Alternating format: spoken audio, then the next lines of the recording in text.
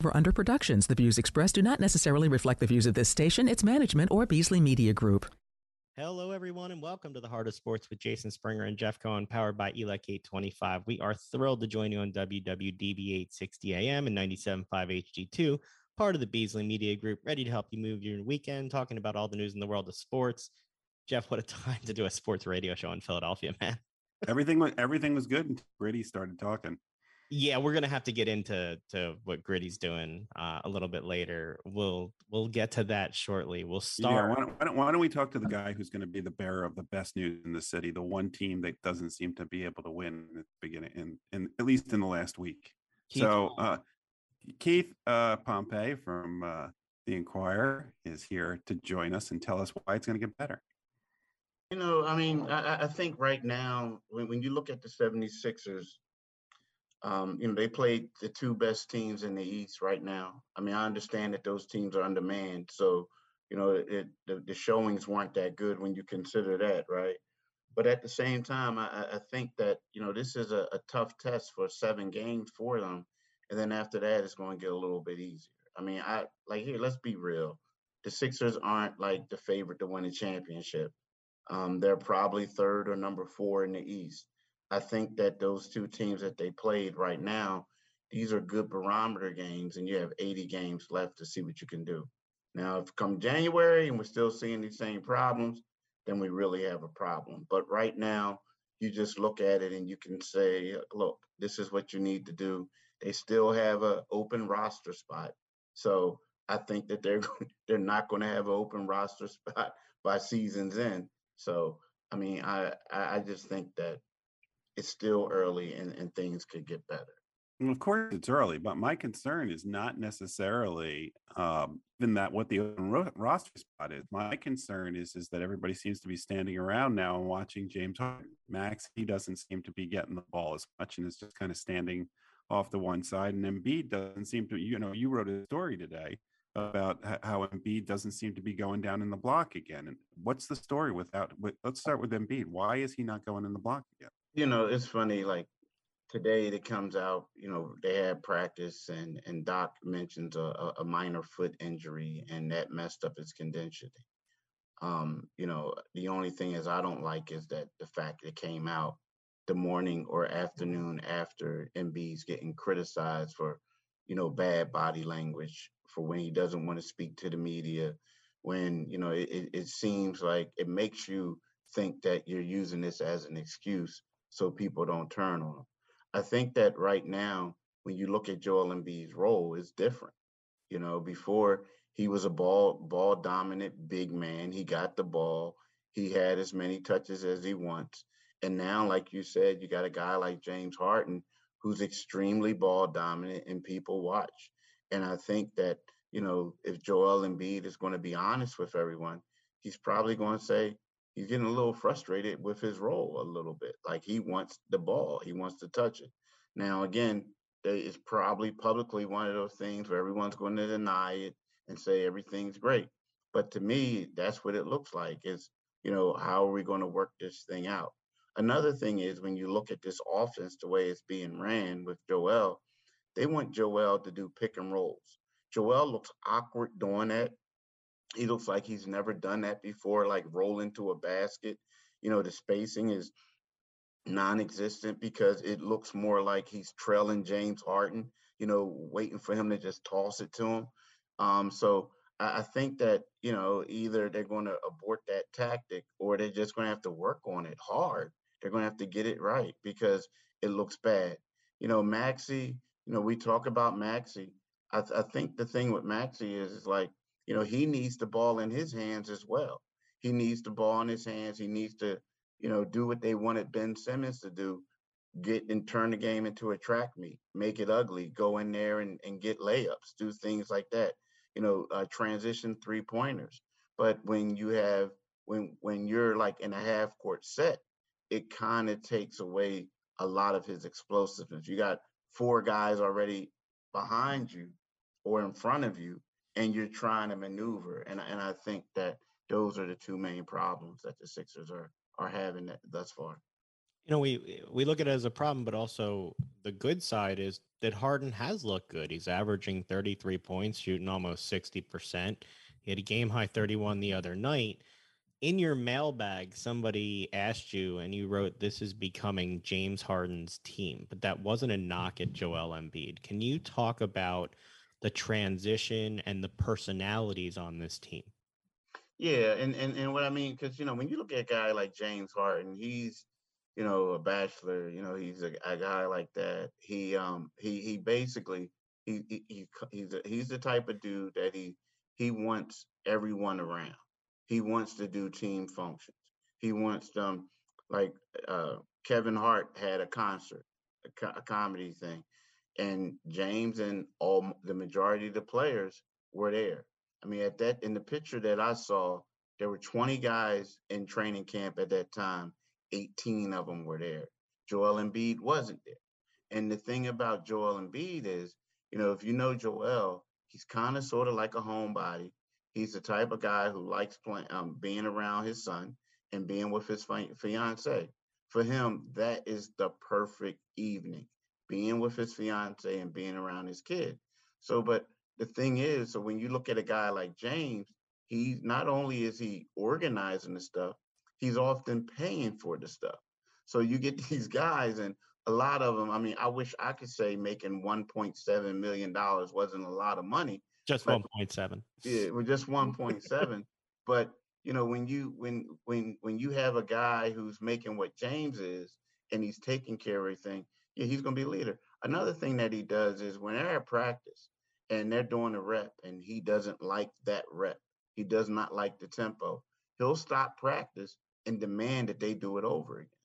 He will. He's that guy, and he's always yelling encouraging words. He's doing a lot of different things. So for when you say that, Joel Embiid is going to be a leader because he leads by example. He's the best player. James Harden is a leader because he's demanding stuff from teammates. He's being the vocal leader, but also he's making sure that they get together off the court and do things.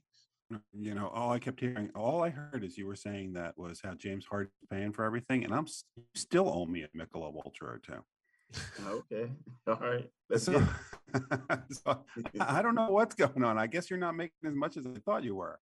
I'm making hot nickels. Hot nickels, they're hot too. You got to melt them down. So with those hot nickels, you're going to these games and you see. Look, I understand what you're saying, that they played the two best teams. You got to beat the best teams if you want to be the best teams. And Embiid comes out in the second half and goes, 0 for 7? How does that happen when he's playing inside? I saw him getting squared up with Grayson Allen at times. What is Joel Embiid doing? Am I missing something that he just doesn't seem to be in sync with everybody else? To me, it looked to me that he wasn't mentally engaged in the second half. I mean, because if you looked at it, like you said, he had Grayson Allen. I don't remember if Grayson was guarding him on this play or not, but there was one play where he drives the lane, and basically any other year he would have taken it out. And instead of that, taking it up, but instead of that, he zips a pass to Tyrese Maxey at the 3, and the ball goes off of Maxey's fingertips. However, the ref said it went off someone else and it saved it. So I just feel like that, he missed a couple shots. The crowd was booing a little bit. I just felt like he wasn't mentally in this state of mind that he normally is in. I just felt that way, that he just wasn't. I think that, again, this is something new. Last year James came in. They were trying to assimilate James, but now I think they're trying to get them to meet in the middle a little bit.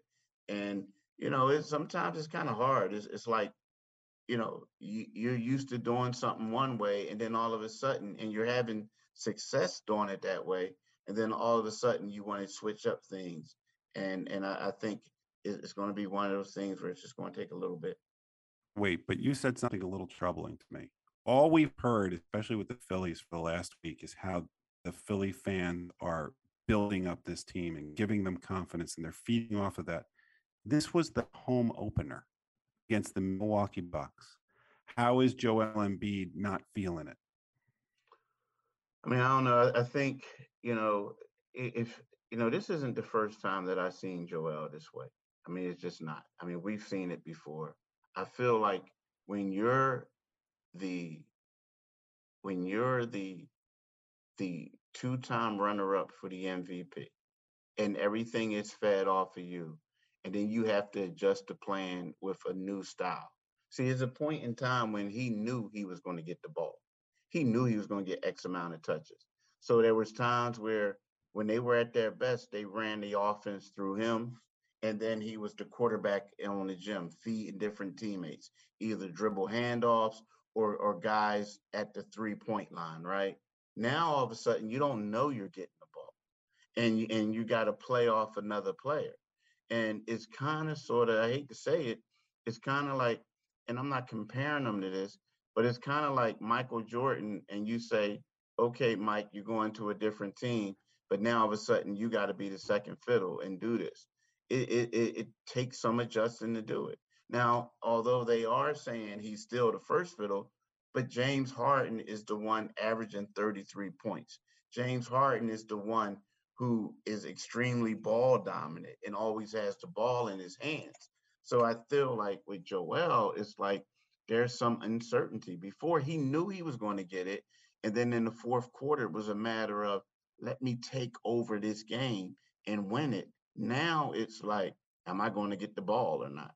So I think they're just trying to go through this adjustment phase. While they're going through the adjustment phase, I know they got a lot of new players, but that's led to some defensive struggles and lapses. They're allowing some wide open 3-pointers, frankly, mostly wide open. The Celtics and Bucks combined to attempt 77 threes, making 25. They were lucky that Milwaukee only hit 13 of 42. They'd been blown out of the gym. Can you talk about the adjustments on defense and what this team's trying to figure out there? Yeah, and that's crazy too, right? Because the way it is. And I think the problem that we have on the defensive end is, when we look at Tyrese Maxey and James Harden, we think of them as guys getting buckets. We don't talk about them being defenders, right? So it's so what they want to do is the Sixers their defense is predicated on switching and doing all this other stuff. So it takes a lot of communication. Everyone has to have their head on a swivel because next thing you know, like somebody's wide open. And as one of the players told me was, in the past, when you play, when you're doing is you see a guy, like if you're a power forward, you see the opposing power forward or whoever it is, the guy you're guarding, you spot that person up and you just run towards him wherever he is. Well, he says, but while you're running towards that guy, you got to look back because there's somebody probably wide open and you got to switch off real quick. And I think the communication and lack thereof is leaving guys wide open. And another thing is when we think about this, they came out there and they said they were going to get these defenders. But none of these defenders, perimeter defenders, are in the starting lineup. You have Joel Embiid and you have PJ Tucker, right? PJ Tucker is 37 years old. He's 6'5", but he's more like in the mode of a power forward. But you want him to run out there and guard these 3-point making guys. So, or Tobias Harris. So I feel like, that's the problem that they're having right now is that, you want to stagger things, but at the same time, when you look at the starting lineup, it's kind of sort of like, you're basically giving the other team a head start. Like, okay, we know you're going to get some threes early on, but don't worry, we're going to bring our guys in at the 6-minute mark, and we're going to try to stop the bleeding a little bit. Well, one of the guys that you don't see coming in the game is Matisse Thybulle. Is his time done here? I'm starting to think it is. I mean, it has to be because, the thing about it is like, you go from playing 23 seconds one game to 7 seconds the next. It's like, it's okay. Well, it's the end of the quarter. We're going to do offense, defense. Come on in. And it's kind of sort of like yesterday when he came in and played for, a quick like play, like as soon as the buzzer sounded, like he knew he was out. Like he basically, normally guys go and they walk to the bench and it's kind of like, but they're near like the bench area where everybody's seated at and they're hovering and they're surrounding them. Nah, he walked to the end of the bench, like knowing like, okay, I just went in for spot duty. I think, yeah, when you do that, it not only or is that a sign that you're done? You could be done, but it's also a sign that, um, I mean, it's also like something that's really disheartening. Like like Joel, we're saying Joel doesn't know his role. To me, if you're playing 23 seconds, 7 seconds, you really don't know your role. Now, again, if they continue to give up as many threes as they are, the Sixers are not going to have any choice but to play Matisse Thybulle. Now, if you really want to trade Matisse Thybulle, it's hard to trade a guy when he's only played 30 seconds combined of action in 2 games. Like, what are you going to give? He's fresh. Yeah, but man, I mean, I was like, look, dude, I'll give you 3 G leaguers and and $20,000 or $200,000. Come on, man. Like, no. And Doc has stressed that the rotation remains fluid, but you can see, at least from these first couple games, guys that have been here, they ain't getting the run. Shake Milton, not getting in. Furkan Korkmaz, not getting in. Matisse Thybulle, not getting in. It seems like they're going to Montrezl Harrell over Paul Reed when they're looking for the backup center. And then you've got House and Melton seem to be the guys that they're turning to off the bench. Is that what this rotation is shaping up like? The Yeah. guys that have been here just can they do have a role. It's at the end of the bench at this point. Yeah, yeah. You know what Doc is doing? Doc's being lawyered up. Excuse me for the saying, but that's what he's doing. Hey. Like what he's Jeff takes doing offense to that, Keith. Oh, he does. Oh, That's why he said it. I know.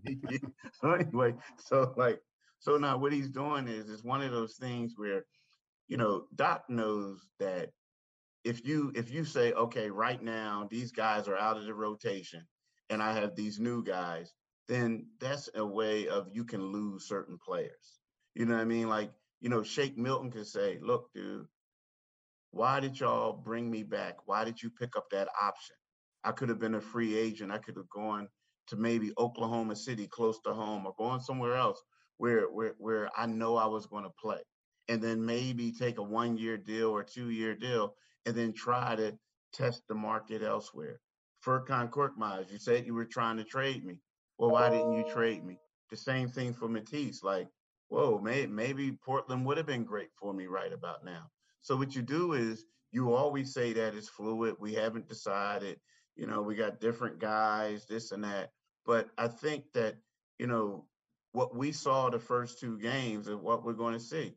The guys who are going to play a lot off the bench, at least right now until something changes, are going to be Daniel House Jr., DeAnthony Melton, George Niang, and then they're going to go with the backup centers, whoever's hot at times.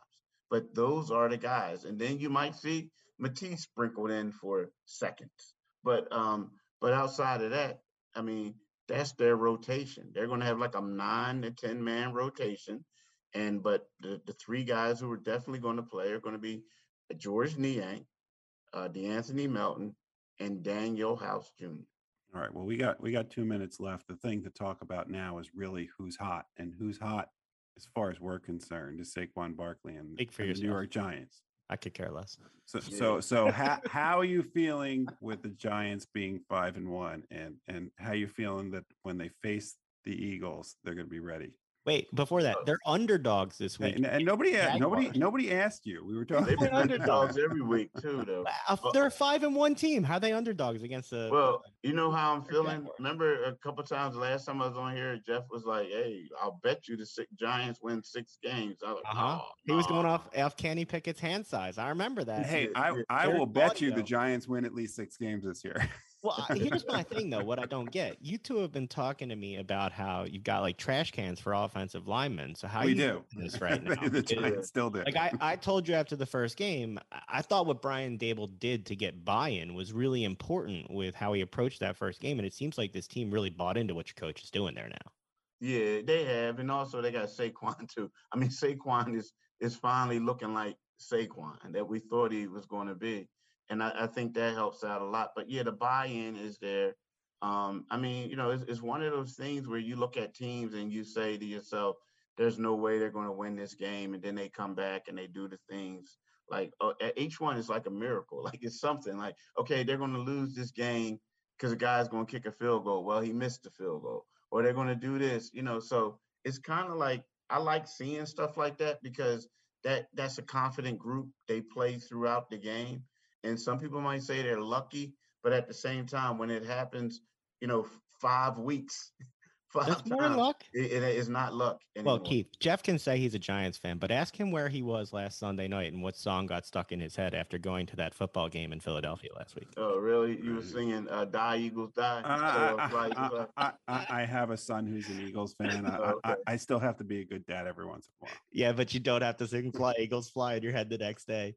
Keith, we know you got to run on us. You have a good one, man. Thanks for always dropping, and let's hope the Sixers play a little bit better after this early start. Yeah, we'll see. But all right, thanks for having me, fellas. Take it easy, man. Peace. Jeff, I saw you were going to let him out of there without talking about your Eagles experience the other night. I wasn't going to mention it. You weren't going to mention it. No. Come on. Look, it is last weekend was, if you're a Philadelphia sports fan, a perfect sports weekend. You had, especially for you. Well, yeah, I was at all 4 of them, but I want to talk about that. Okay. So we went, my son flew into town from Colorado, was supposed to just go to the Eagles-Cowboys game and somehow ended up at 2 playoff games, a Flyers game and an Eagles game. And somehow they won all 4 of them. And you sent me the picture. You were like next to the penalty box for the Flyers game. You're in the building for everything that's going on. You got a little earworm of Fly Eagles Fly after Sunday night cheering on the Eagles against Dallas. Was that hard for you? Yeah. Well, I do have to say that the Phillies games, you expect to hear way too often the Eagles chant, and you didn't hear that except when they showed Sirianni and except when they showed Lurie. That was the only time people were. So I got to tell you, I have been for the last 15 years at almost every major Phillies game, and other than the Roy Halladay no-hitter in the playoffs, I have never heard Citizens Bank Park that loud as Game 3 of the NLDS. Never. I think it's really cool. You mentioned Sirianni being at the stadium. I love how all the teams are kind of doing stuff together. You've got Jim Curtin and Alejandro Bedoya at the Sixers practice talking to Embiid. You've got Embiid at the Eagles-Dallas game on the field. You've got NFL guys. Jeffrey Lurie was there in Middleton's box watching the game. I enjoy that our sports teams are supporting each other while they're doing it. The Flyers showed the end of the Phillies game on their big screen during the Flyers game. They showed I walked over right as soon as the Phillies game was over, Game 4 was over. I walked over to the Wells Fargo Center, and they were showing the celebration on the scoreboard between the second and third period. Yeah, I just think that is really, really cool that we have that with these teams. Now we'll get to the game tonight. We've got Tom Housenick coming up at 4:40. We'll talk a lot more Phillies. I didn't want to ask Keith about it because, he's a real reporter, but I do have to ask you about it. As somebody that's not a real reporter. Yeah. Rest in peace, Frosty Freezeout, Jeff. Hello, Brick. Oh, come on. Do we really have to talk about this? People went crazy for the chicken last night. What do you mean people went crazy for the chicken? When Giannis missed the 2 free throws, people went crazy because they get free Chick-fil-A chicken now. I see. I don't particularly get it. Our board op was there. He was probably going crazy for his chicken too. Hold on. So I got to tell you, I always thought the Frosty. I'm not into marketing. You are, but I thought the Frosty Freeze Out was genius. Yes. But I do have to tell you, when you told me about the Chick-fil-A thing, there is a group of people, and I know some, who worship the whole Chick-fil-A thing. And so I can imagine that would be very exciting for those people who are loyalists to Chick-fil-A. I'm not one of them, but for those people, and you know who you are. Look, my sister-in-law would probably be a very exciting thing for you. Come to her wedding. They are very excited about. But what is it? What is it called now? Brickin' for chicken. Yeah, see, it just doesn't have the same ring. Well, you're going to have to get used to it because that's the way marketing and branding goes, right? So when Ben Simmons comes to town, if he plays now, the Chick-fil-A crowd will be very excited about it. Oh, they'll be very excited, especially if you saw how he played for the Nets the other night. I thought he turned a corner. I don't know what happened. He just keeps turning the same corner, going in circles. All we heard in the offseason was how much better he was going to be. And don't worry about the videos that we keep seeing of him bricking shots. But somehow the season was going to start and he was going to be perfectly fine. Unless my math is wrong, Ben Simmons had more personal fouls than he had points. Yeah, it was not the debut that he was looking for. Which one other thing about that? In the preseason, Ben Simmons was fouling out of games and they were joking about it. Do you remember that? Well, they don't need him to shoot. That's what Steve Nash said. Apparently they don't need him to play because they thought it was a joke that he was fouling out. And what people don't understand in preseason games is refs are working on their game too and making sure that they call things a certain way as the league, whatever league they're in, tells them to do it. And Ben Simmons thought it's funny and the coach thought it was funny. Well, apparently whatever Ben's doing playing defense, he better start adjusting because otherwise he's going to be sitting on the bench because of fouls, not because he's afraid to shoot. All right, I'm going to leave the basketball there. I want to get some soccer talk in before we move to our baseball. You want to talk about defense? For the goalkeeping is what you want to talk about. For the 16th time in 36 games, the Union's defense delivered a shutout in the playoffs last night. 4 fantastic saves from Andre Blake, who this week won goalkeeper of the year for the third time. They win 1-0 in regulation on a goal by Leon Flock in the 59th minute. Jeff, how unlikely was he of a goal scorer? In 78 previous games for the Union, he had registered just 1 goal and 3 assists. It was a great goal. I mean, but the story of that game is what we talked to JP about last week that I keep still shaking my head is seeing Andre Blake seems to be like the greatest secret in sports, is that somehow he's still in the MLS. And again, I'm not complaining. I love having him here.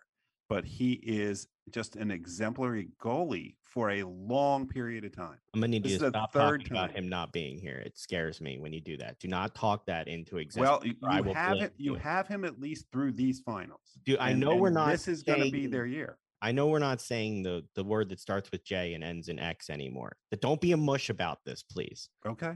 I won't say a word other than this team finds ways to win, and they can't lose if they don't give up goals. They just don't. They're historically good on defense with a historically good goalie. I did enjoy the diplomacy of Jim Curtin after the game, who clearly did not want to criticize the ref, but clearly wanted to criticize the ref who was calling his first playoff game as well. He whistled 23 fouls, 12 on the Union, 11 on Cincinnati, and gave 6 yellow cards. But there were a lot that weren't called, and he just seemed like he was overmatched. Curtin's comment was, it was a big spot in the big moment, a big game for everyone, including the referee. It's his first playoff game. I think he could feel that as well. That's like Jim Curtin, as nice as possible, saying, dude. You know what that is? That's a seasoned coach who's found a smooth way to say everything. That's I'm only here so I don't get fined comment right there. But you want to talk about, you talk about the camaraderie in the city when these teams win and how everybody gets excited and into it. And like, here we are, we've got all 5 sports teams playing at the same time, like in the same week. But if you look at the makeup of this team, they're a United Nations. We've talked about it. They had starters in the game last night from Denmark, Argentina, Hungary, Venezuela, Germany, Cameroon, Norway, England, Jamaica, and the USA. And New Jersey. And that's in the USA, Jeff. I'm glad that we could bring the cartographer segment. I was trying to bring it a little bit closer to home. They will play next Sunday, either at 3 p.m. or 8 p.m. at Subaru Park, where they have only lost 3 home games since it became Subaru Park. So are they going to be allowed to go anywhere because of what I mean, for people that don't remember or didn't know what happened last year, they made it to the conference finals last year and half of their team, including I believe their goalie, could not play in the game because they had COVID. They should all live in a bubble this week. Exactly. They go nowhere. They should not see each other. And there's a very good chance they're going to be playing the same team that they played last year. It could be a revenge game. They will either play FC Montreal or get a chance for revenge here against NYCFC. Look, I think that if it's NYCFC, they probably have more likely to end up with the afternoon game as opposed to the 8 o'clock game. Montreal would be the top 2 seeds in the East. I don't know if you saw it last night. LAFC was playing the Galaxy out west, and it was 2-2 in extra time. And in the 93rd minute, LAFC scored to win the game. So they play the winner of Austin FC and FC Dallas. But if LAFC loses and the Union win, you're one game away from a championship game at Subaru Park. If the Union win either way, you're one game away from playing for a league championship. You've got a soccer team in a championship series, a baseball team in a championship series, a football team that's currently undefeated, a basketball team that everybody thinks will be something, and a hockey team that is 3-1, despite the fact nobody thought they'd even appear on the ice, including myself. Yeah, So, look, you wish the best for the Flyers, but as somebody, you just look out you there. haven't bought in yet. No, I haven't bought into it. Look, I still think Carter Hart could be a great goalie, but this team is not full of depth and great players. They're just not. And Tortorella will pull some magic out of that hat, and then he'll alienate people. Unfortunately, that's what I know that he says. I know he says that he's changing, but that leopard's not changing his spots. I don't think so either. Before we leave the MLS, I did want to say you have to see they're experimenting with referee body cams. You can see the dives like through the eye of the ref and then the arguing afterwards. It's spectacular. You'll love it, Jeff. You will have a new appreciation for diving and arguing in soccer once they start showing. No, I will have less of an appreciation. Why don't we hit the break? When we come back, we'll talk more Phillies, and then Tom Housenick will join us to talk a little more baseball. Stick with us. Operating engineers are the men and women that move mountains. And the Engineers Labor Employer Cooperative, ELEC, puts them to work. They create opportunities for the men, women, and union signatory contractors of Local 825, repaving our roads, keeping our homes bright and warm, and even building our favorite team stadium. We understand infrastructure. That's why ELEC and Local 825 are ready to get to work. We mentioned the Eagles beat Dallas to go 6-0 heading into the bye this week. In the expansion era, only 41 teams have started 6-0. Only 2 have managed to miss the playoffs. They're on pace to be better than my 10-win prediction, which I'm totally cool with. Tell me what you're seeing from this Eagles team as a non-Eagles fan and as somebody who was down there at the stadium the other night after a weekend of players and athletes recognizing the role that Philly fans were playing in the stadium with the noise and just how loud it was down there for the Eagles. It was loud. I mean, it's always loud down there. What I'm seeing from the Eagles, though, is first halves of dominance. It seems that their scripted plays, the game plan that they come out with, they're running to perfection. If you look at what they're doing in the first half, they are dominating teams. The problem is what's happening at the beginning of the second half. Yeah, they need to script the plays in the third quarter. Well, that's what's concerning, is that it does seem like the other team is adjusting to the Eagles. Now, the Eagles are so far ahead in some of these games that they're able to overcome it, and then the Eagles are able to kind of put something together in the fourth quarter. There's nobody that was at that game that didn't think that the Cowboys were going to win towards the end of the third quarter. It was quiet. It was concerning. You could hear the murmurs. Everybody was just getting a little bit tighter and a little bit tighter. And then what is 2017? And it wasn't just that the Cowboys were coming back. It was the Cowboys were just running the ball down the Eagles' throat. And the Eagles' defensive line is supposed to be the strength of their defense. Which is what you didn't see in the first half when they didn't allow Dallas to really do anything and had more takeaways. Look, this team has 14 takeaways now. It's the most in the league. It's a plus 12. They have by far the best turnover margin in the league. The next best team is a plus 4. They've only got 2 turnovers all season. No other team has less than 4. So yeah, and the Cooper Rush, magic bubble is burst. So, he was turning the ball over. Lord knows what would have happened if Cooper Rush wasn't handing the ball to the Eagles.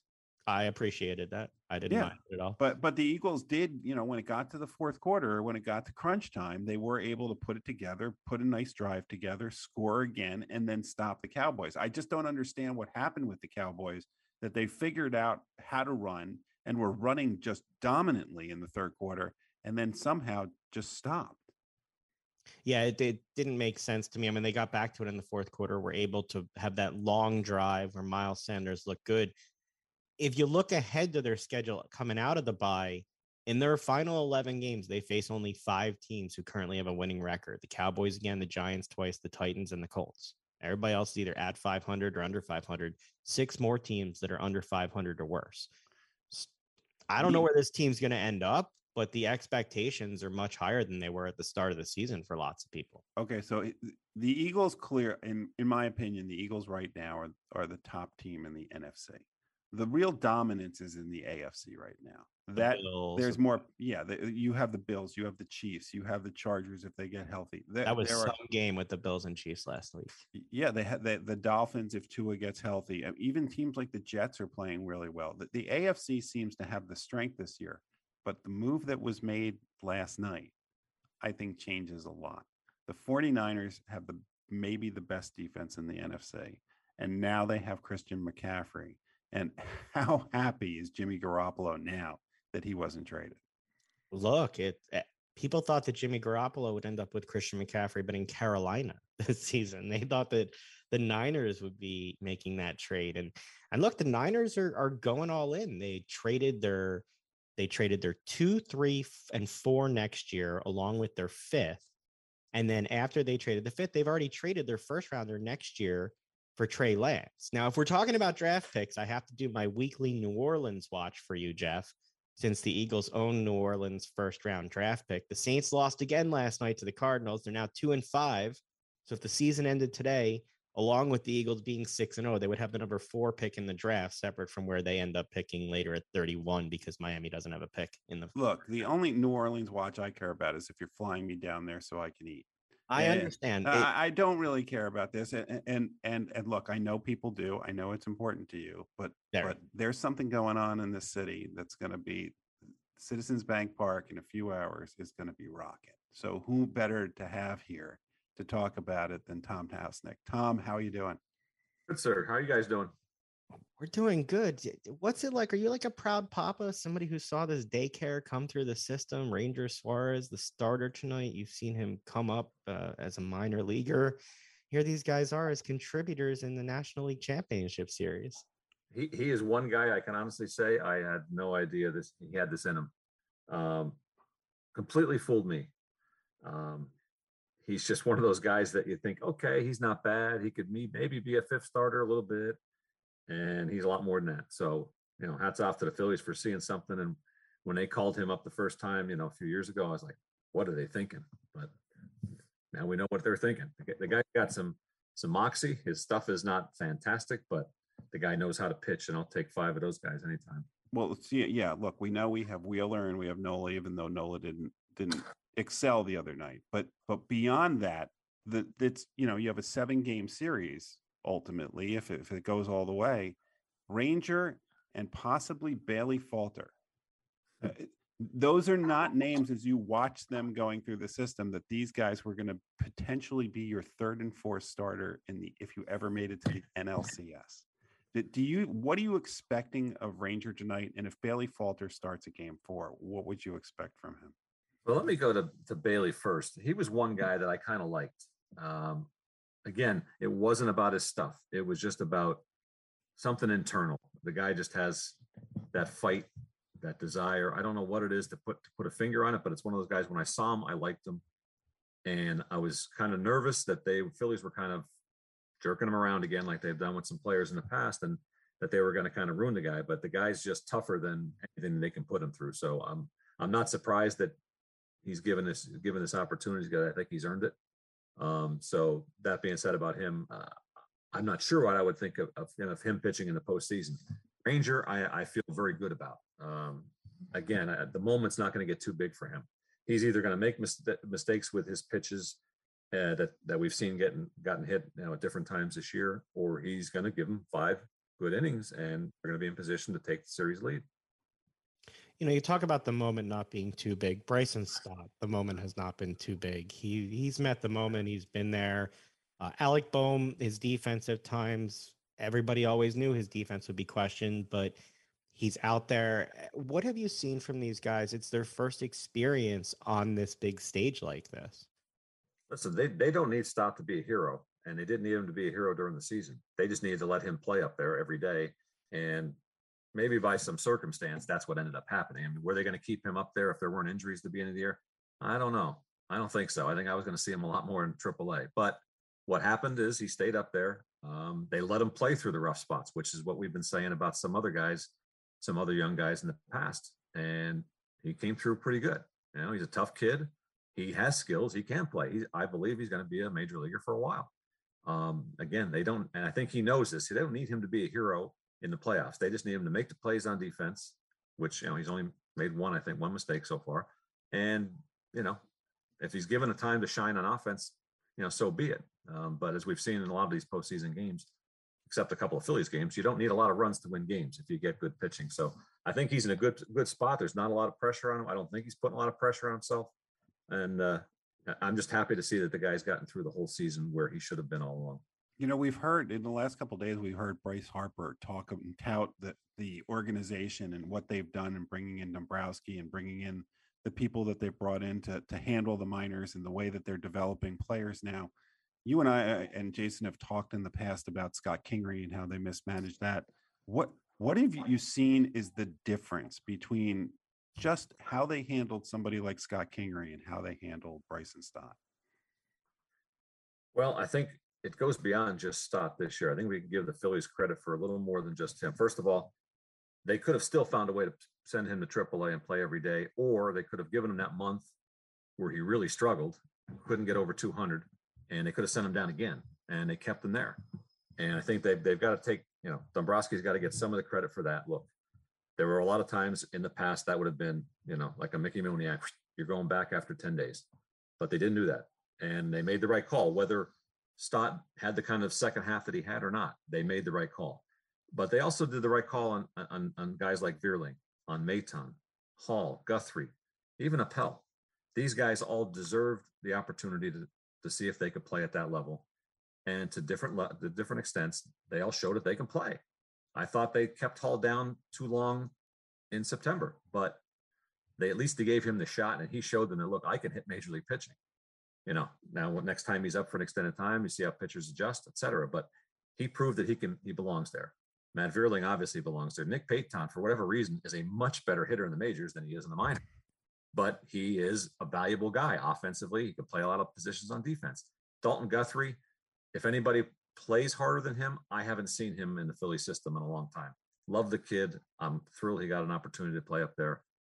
Whether he gets another shot, I don't know, but he again showed that he belongs. The Phillies deserve credit for doing something they haven't done in recent years, which was give some of these younger guys a chance, find out if they can play or not. And I go back to a guy from 2017, Joey Meneses, International League Player of the Year, hit over 300, hit for power, hit for average, did everything. Never got a September call-up, and it was gone. Goes overseas, comes back. The Nationals finally give him a chance because they have the fire sale. And the guy was one of the best hitters in the National League in the second half of the season, hitting over 300. The guy can hit. That was a mistake the Phillies made back then because they needed somebody like that back in 2017 and 2018. Now, these guys that I just talked about, these guys needed an opportunity to show that they can play. And the Phillies had a need, and they didn't look elsewhere. They had a AAA roster filled with minor leaguers and guys who had been in the majors up and down with other organizations. They didn't go to them like they had been in the past, other than Yairo Munoz. They went with these young guys and gave them a shot. And in my eyes, even with take a pitcher like Plasmeyer, who pitched twice in September, they all deserved it, and they all proved that they can be there. So I think moving forward, these guys all have value somewhere, whether it's with this organization or not, but they gave them a chance to come through, and they did. I think that's the biggest thing we can point to Dombrowski and the whole minor league staff saying, hey, look, we have some guys here. Let's give them a shot. And they all worked out. You're somebody who's watched a lot of baseball in your life. You ever seen a baseball hit as far as Kyle Schwarber's the other night, 488 feet, the longest in Petco Park? He doesn't get cheated, does he? He swings hard. And when he makes a contact, it can go a long way. It's pretty cool to watch. And again, if he wasn't such a likable guy, and when we knew how valuable he is in that clubhouse, if he wasn't all of those things, it wouldn't be so cool because he's hitting 215. He's a 215 leadoff hitter that strikes out a ton. That I still look. Rob Thompson is much more qualified to be the manager than me. You and Jeff are probably more old school than I am, but I don't understand a leadoff hitter that does that type of numbers. I'm really old school when it comes to that. I would much rather have a guy who puts the ball in play and finds a way on base for the big lumber to come up. But again, it works for this team. And again, you talked about Stott earlier. he doesn't need to be a hero because they have so many guys in this lineup who can do just what we're talking about here. One swing changes a game, especially when you're talking, a low scoring game. Schwarber's the guy for that. Harper's been the guy for that. I mean, Harper, if you would have told me when he got called up went back up after his injury, his 2-game rehab stint with us, if you would have told me that he was going to hit 4 whatever in the postseason after you saw a month of nothing, I would have never thought that. But again, he knows that's what he's getting paid for, and that's all that matters to him, is that he's in the playoffs now, and I'm taking care of the team that I'm supposed to. And there's a lot of other guys in that lineup that can do that too. We've seen a little bit of Castellanos. We've seen Schwarber, and Hoskins has had some big hits. Those are the guys who are supposed to do it. If Stott does anything else, that's a bonus, and that's the way they have to look at it. Even out of center field, they got that the big home run from Marsh. That's a huge bonus. Anything out of Marsh or Vierling is the icing on the cake, because they have guys that they're paying to be big hitters in the postseason, and they're coming through. Yeah, well, the one thing they don't have is big hitters in the bullpen, or at least didn't. Sir Anthony Dominguez seems to have refound his form, which is great, and kind of what we kind of expect from him. He's back to that place. But Alvarado at the beginning of the season was horrible. And they sent him to the minors, and he has come back, and he has become one of the best relievers in Major League Baseball. What happened to him down there that he has come back and now been this go-to guy? Well, I mean, there's always a minor tweak to a mechanic or to a grip or to something, but I think for him, most of it has to be mental. The guy has stuff that's electric, and you have to go back to think, okay, why did the Rays give up on this guy? Throwing 100 miles an hour, and every pitch moves. There has to be something. So I think the Phillies tapped into what that something was, which was, look, when things get tough, you're going to, every back end of the bullpen guy is going to lose his control for a batter, maybe 2, or make a mistake or 2. But the bottom line is getting back on the horse and just realizing, hey, look, I'm in this position because I have the stuff to get these guys out. And I don't think he always had that confidence in himself when a batter or 2 went awry, when he threw 7 straight balls or whatever the case may be. Somebody's going to run into a home run on a 100-mile-an-hour pitch if you leave it over the plate. But the bottom line is, it's how he reacted to those situations, and things always kind of seem to snowball with him. And I just think that, that time away and that time to kind of quiet things in his head and have the knowledge to know that the organization had the confidence in him that, you're going to go back up, they're going to put you back in a situation, and we'll see how you do. And I think he's taking a big advantage of that. And again, there's Brogdon, and he still doesn't have that mental strength to say, hey, look, okay, I just left one over the plate. They whacked it. I've got to get the next guy. He still looks like he's kind of fighting to find himself and find that confidence consistently. And I worry about him, but I think Alvarado's in a really good place. And again, the guy's stuff is electric. It's about time we saw this kind of performance from him. I wanted to ask off the field before I let Jeff go to the prediction. Dusty Wathan is drawing interest from potentially the Marlins or the Royals as a manager. Jeff has advocated Dusty being a manager at the major league level for many years on this radio show, going back to when we did a minor league show. Your thoughts on Dusty and his chances of finally getting a chance at the big league level as a manager? I hope he doesn't have to wait as long as Rob Thompson did. I think he's, I dealt with him daily for 1 year, parts of several years, and I always thought he's got what it takes to be a manager at any level. I just like the way he runs the team. I like the way he runs the clubhouse. He's kind of some old school in there. And I'm sure he's taken a lot from the many managers that he's worked with since he's been third base coach with the Phillies. But his time's come. I hope he gets a shot. Doesn't matter where it is. I think he'll do a good job. And again, I think the players that he worked with, a lot of really good minor league players, a lot of good prospects, and he found a way to make sure that they played the game the right way, that they prepared the right way. And that says a lot about a manager. And again, there's a lot of ways to manage. It depends on a lot of things. We see Rob Thompson's, his low-key approach is what the Phillies needed. I personally would have rather Joe Madden be managing. And now that Rob has done such a great job, there's no chance Joe Madden's coming to Philly. But that being said, Rob Thompson has, he earned the opportunity a long time ago. And the fact that he's finally gotten a chance, again, we talked about these other players that the Phillies have kind of not given a chance to in the past. that's kind of what's happening with Dusty. If he keeps coming up on the, number 2 on the list for the Marlins or the Royals or any of these teams, it'd be a shame because the guy knows the game. The guy knows how to run a clubhouse, and I think he's deserved a shot. And I'm 100% with Jeff on this one. Well, we got 3 games in 3 days, NLCS games at Citizens Bank Park. If you have to make a prediction of what's going to happen over the next 3 games in this series, what's your prediction? The Phillies will win at least 2 of them, and the Phillies will win the series, no matter what happens in any of them. I believe, and then this is going to come out maybe wrong for Phillies fans, but this postseason is everything about what's wrong with baseball. We play 162 games to eliminate 60%. The Phillies, by all means, underachieved in the playoffs. They didn't have a great September, yet here they are in the playoffs, getting hot at the right time. They're healthy, which a lot of the teams are not, and things are kind of falling in place. I'm the old school guy, like 1 wild card, 3 division champs. That's 8 teams. That's plenty. But the Phillies have taken advantage of the situation. They got healthy. They got guys, finding their stride. We talked about Alvarado. I mean, he's just one of several. Castellanos had probably a forgettable regular season, and they're just putting it together at the right time. Everything is just kind of falling into place for them.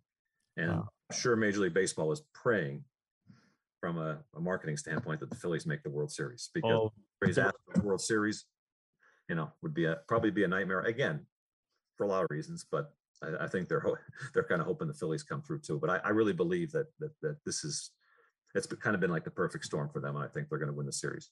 They're definitely praying for some major market teams. Tom Housenick, thank you for always giving us a few minutes. Enjoy watching the games this weekend, and go Phils. Appreciate it, guys. Good to see you. Jeff, we talk about what the Phillies are doing on the other side of the bracket. The Yankees are down 2-0 against the Astros. They've had 17 strikeouts in game 1, 11 in game 2. I guess that's the new baseball. You just swing for the fences, no contact. This kind of stuff you don't like, right? Well, it's the Bronx Bombers, but they're not bombing right now. Are you watching the playoffs like me, with every hit that goes into the shift going, that won't happen next year because they won't have something? You're asking me a question you know the answer to because we keep texting about it. I mean, there have literally been plays where I've gone, that next year, that's a hit. The play by Cronenworth to stop the ball basically out in like the outfield from second base definitely wouldn't have happened. I was sitting at one of the NLDS games. I was sitting next to a guy, and I said, I actually said this to him. I said, next year, that's not a hit. And he goes, why? And I explained the shift to him, and he went ballistic. And he's like, that's not right. They should learn how to hit different. I'm like, come on, You're like, I need to find somebody else to say this. I will say, for all that you guys don't like the wild card, the way that the makeup is, they had 64% increase in viewership. They're up 21% for the division series. And in the brackets that they want to see young growth, 18 to 34, they're up 22%. 17 and younger up, they're up 9%. So is that a reflection of the teams that are in it, or do you think it's a reflection of the actual way that they have set up this playoff? To be honest, I have absolutely no clue. There you go. I'm not even going to try to. So it doesn't mean anything. So you just stated it. Okay, so the ratings are up, but you don't know why the ratings are up. The Yankees are in it. The Phillies are in it. The Dodgers were in it. Up if the Padres are in it. That's not a major market that we'll watch. They've already got the Dodgers gone. They've got the Mets gone. They want to have a major market in that final. We have 3 minutes left. I didn't get to ask you. The owners' meetings. Jim Irsay says Daniel Snyder has to go. Jerry Jones and Bob Kraft getting into it over Roger Goodell's compensation. Jeff, this is a dream week for you and the owners. They need to have a reality show of the owners. Yes, they all live in a house together. Absolutely, exactly. They need a reality show. They need full 24-hour access to all. They could sell it to Amazon this is the most Apple as a reality show for a couple $2 billion. It's the most dysfunctional group of individuals.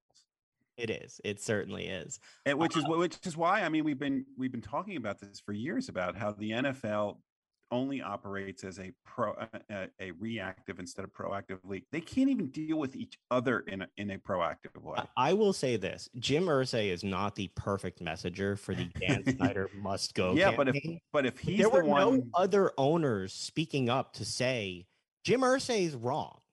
Nobody came out other than Dan Snyder with his little letter on the commander letterhead that was like, oh, I've been wrong, blah, blah, blah, blah, blah. Nobody else defended him. there was silence. Well, let me ask you a question. They had a meeting. Do you not think that at some point, either with a wink and a nod or a more specific statement, that Jim Irsay didn't tell them, I'm going to go out and say this, Oh, and absolutely. that basically they said, okay, Jim, you lead the charge. He's actually the perfect person to take the slings and arrows because he's already taken them before. So it's totally fine. Look, at the same time, you've got the Raiders trying to keep their emails from coming out public. You've got Washington still fighting to have what happened with Snyder come out. You got Miami with their ownership situation. Like, the owners are a mess in the NFL right now. Just an absolute mess. And that's separate from the concussion issues and product on the field. You've got Tua returning this week. There will be a lot of scrutiny on what happens there. And I think you've seen more scrutiny in the last 2 weeks since the Tua hit on concussions and taking players out and holding them out. There was an Indianapolis player who had been out for 2 weeks, was out with a concussion, cleared protocol, but is being held out this week to have another week. So I don't know if that's a trend that's going to continue, but it's something you've seen. If the Dolphins game was on in this market, would you want to watch it this week? I wouldn't. I wouldn't. I mean, look, it took me years to get over the CTE stuff, or at least accept it and say that I still want to watch it after Dr. Amalo explained everything to us. Seeing what's happened to Tua in the last 2 games that he has played, I don't want to see him again because I am so fearful that every hit, something horrible is going to happen to him. Well, and you hear him come out. It was the first time he really talked publicly about it, saying he lost consciousness. He remembers being in the ambulance. When you hear them tell, when did he lose consciousness? On the field, I believe. Okay, and which game? The second game, not the first. Okay. The second concussion. I don't think he really discussed the first concussion very much, but But doesn't that make you question even more how the Dolphins head coach said the things that he said? It does. That's going to be the last word. Thanks so much for joining us this week. Make sure to join us next Friday night to help you start your weekend in style. Have a great one, and we'll talk to you next week. Bye-bye. They're back Tuesday nights at 7. Join Dr. Bruce Grossinger, Spencer Grossinger, Dr. Steve